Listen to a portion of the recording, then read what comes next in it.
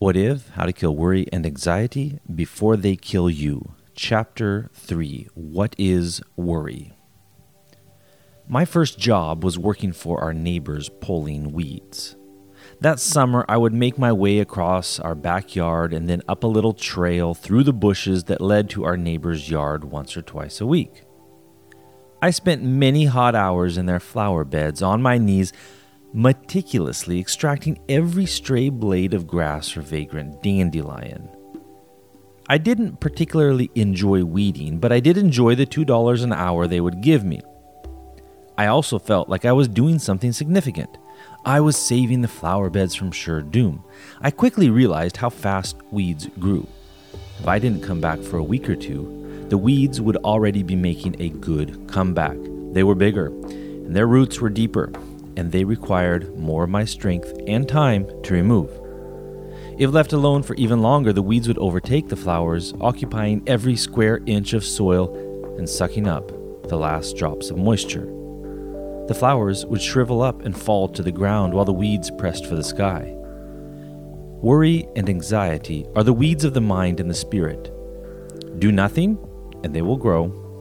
Leave them alone, hoping that they will go away, and when you come back, they will be bigger and stronger than before. Eventually, they crowd out everything else and do real danger to your spirit. In the New Testament, Jesus used a similar illustration when he taught his disciples about the destructive nature of worry. In the parable of the soils, Matthew 13, 3-9, Jesus explained how worry can completely overtake your life, not even leaving room for us to respond to the message of the gospel. Other seeds fell among thorns, and the thorns grew up and choked them, Matthew 13:7. Later, the disciples asked Jesus to explain this parable to them, and this is what he said. As for what was sown among the thorns, this is the one who hears the word, but the cares of the world and the deceitfulness of riches choke the word, and it proves unfruitful. Matthew 13:22. Jesus compares the cares of this life to bushes that invade the space and leave no opportunity for the seed of the gospel to take root in man's heart. He then goes further to talk about how the deceitfulness of possessions and wealth choke out any space that might be left for the seed to grow. What does Jesus mean by the cares of life? The Greek word translated cares in Matthew 13:22 is merimna. It is often translated as worries, cares, or concerns. It can be used in either a positive or negative sense. But the basic idea is something that distracts or requires attention. In the context of this parable, the cares of life is a general statement that could refer to almost anything in life that turns our attention away from the truth of the gospel. Jesus was trying to show his disciples how easily the ordinary things of life can become a problem when we allow them to distract us from the most important truths of life. The cares of life can separate us from the very essence of life. They pull us away from the giver of life and keep us focused on the mundane and superficial aspects of life. The worries and cares of life are the busyness that consumes us daily. It is waking early with the tasks for the day already on your mind. It is making sure the kids are dressed and fed and out the door for school. It is jumping in the car with coffee in hand and rushing to work. It is receiving a paycheck and paying the bills. It is your regular TV shows and evening news. The worries and cares of life are everything and anything that demand your attention, that never let your mind rest and keep you distracted with the superficial details of getting through another day. How can we keep those mundane aspects of life from turning our attention away from the gospel? My friend Amy, who is a mother of 2 young children, shared her thoughts. Perhaps the mundane isn't so bad if you've got someone close by who is young enough to listen innocently while you share about God's work amid the details of the day. We are instructed in Deuteronomy 11:19, "Teach them to your children, talking about them when you sit at home and when you walk along the road, and when you lie down and when you get up. Childlike faith matched with our children's endless need to talk seems to provide an abundant amount of opportunity for including Christ in the conversation in our home. TV would rob us of that, so other than an approved video or Seahawks game, TV is not a contributing member of our family conversations. Our talks with the kids are rich, perhaps because of their ages and eagerness to learn. When I'm away from the kids for errands and chores, I notice how precious silence is. So, I suppose, look for people who like to discuss ideas and never stop discussing those ideas with a healthy dose of childlike faith. If you don't have children or unsaved neighbors or co-workers who listen to your glowing report about the Savior, get a houseplant or a dog. It's that important. Having someone to talk to about the Lord is one way I stay conscious that He is present. When I'm alone, my thoughts unfortunately center around myself and the task ahead. Can anyone else relate to that? God is still working on me. He is good. Amy Hansen. The things in life that we worry about are not evil by nature. Often, they are simple tasks that need to be done. The problem is when we allow them to distract us from what is really important, when we allow them to choke out the truth of the gospel in our hearts. How worry chokes us. It is interesting that even in English, the word worry seems to have originally communicated the idea of choking. Merriam-Webster gives us 4 meanings for the transitive verb worry. 1. To choke or strangle. 2. To harass by biting, tearing, or snapping, especially at the throat. 3. To assail with rough or aggressive attack or treatment. 4. To afflict with mental distress or agitation, make anxious. Do the first 3 meanings surprise you? They surprised me. Originally, the word worry had a very physical meaning. It literally meant to choke or strangle an animal or person. If you think about it, that is an appropriate description for what worry does to us.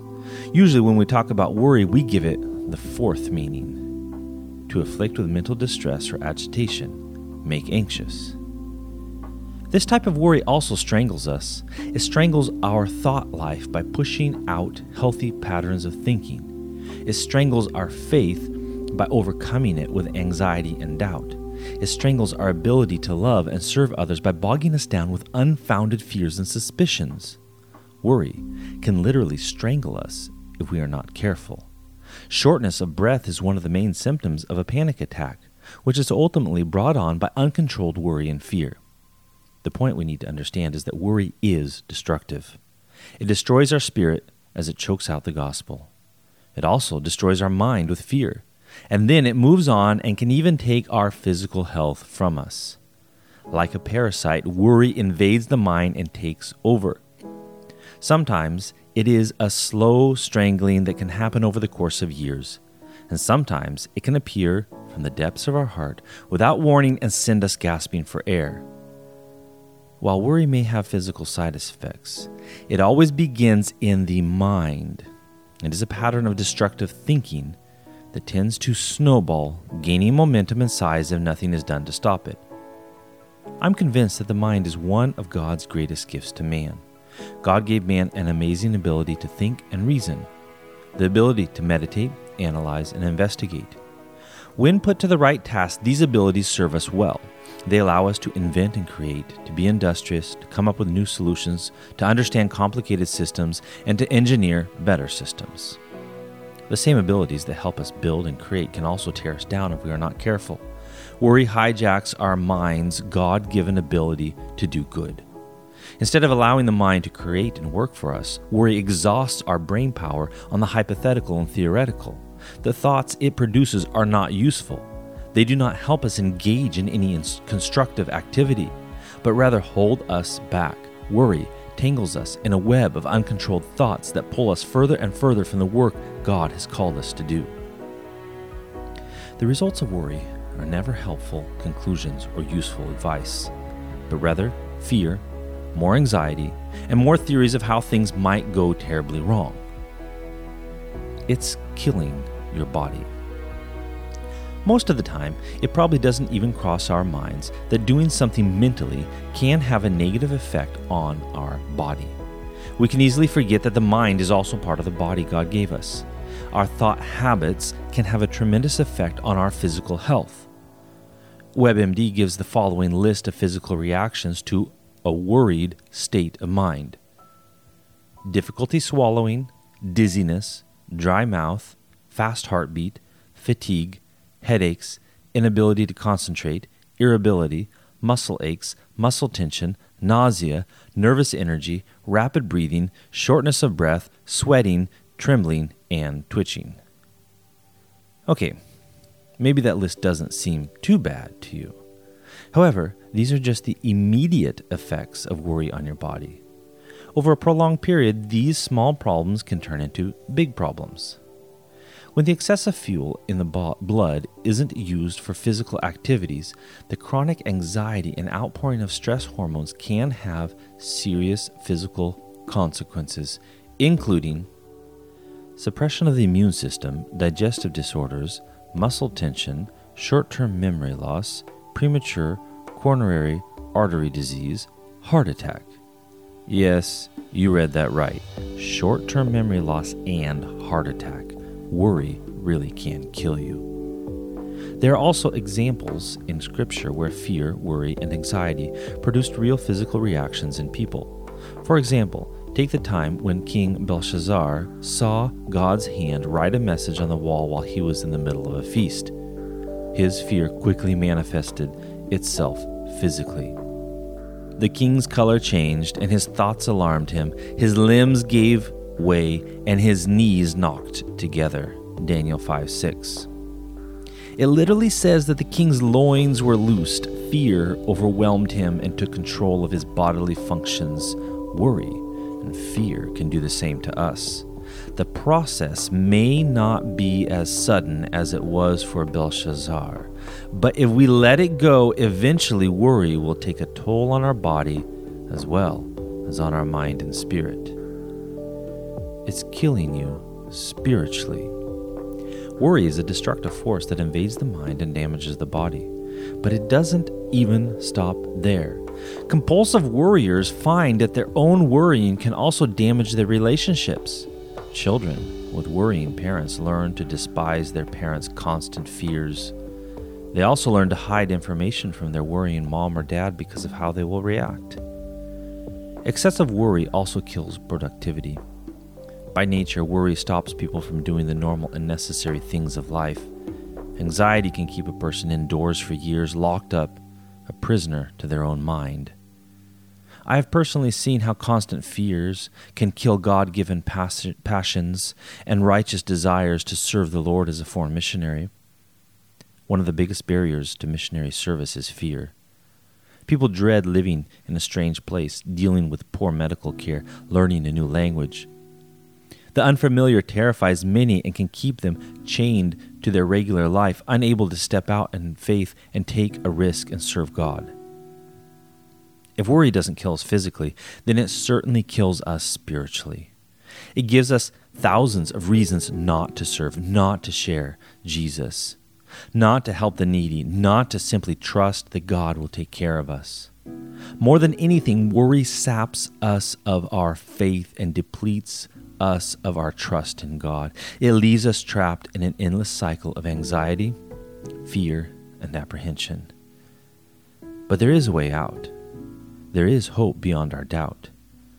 There is security beyond our uncertainty. As we look to God's Word together, we will find a clear and well-marked path leading us out of worry and into the confidence of an almighty, all-knowing God who loves us immensely and cares for us intensely. Thank you, friend, for listening to Chapter 3 from What If. This is Caleb Suko, the author of the book, and I do hope that the book is a blessing to you, whether you're listening to it or you have read the book. Please consider getting a copy of the book. You can find it on Amazon. And sharing it with someone else too. Maybe it will be a blessing with them. If you haven't checked out our website, you can check it out at sukofamily.org, where I put updates there about our life and our ministry here in Ukraine, where we serve the Lord. If you would like to get updates from us on a regular basis, you can go to sukofamily.org/pray.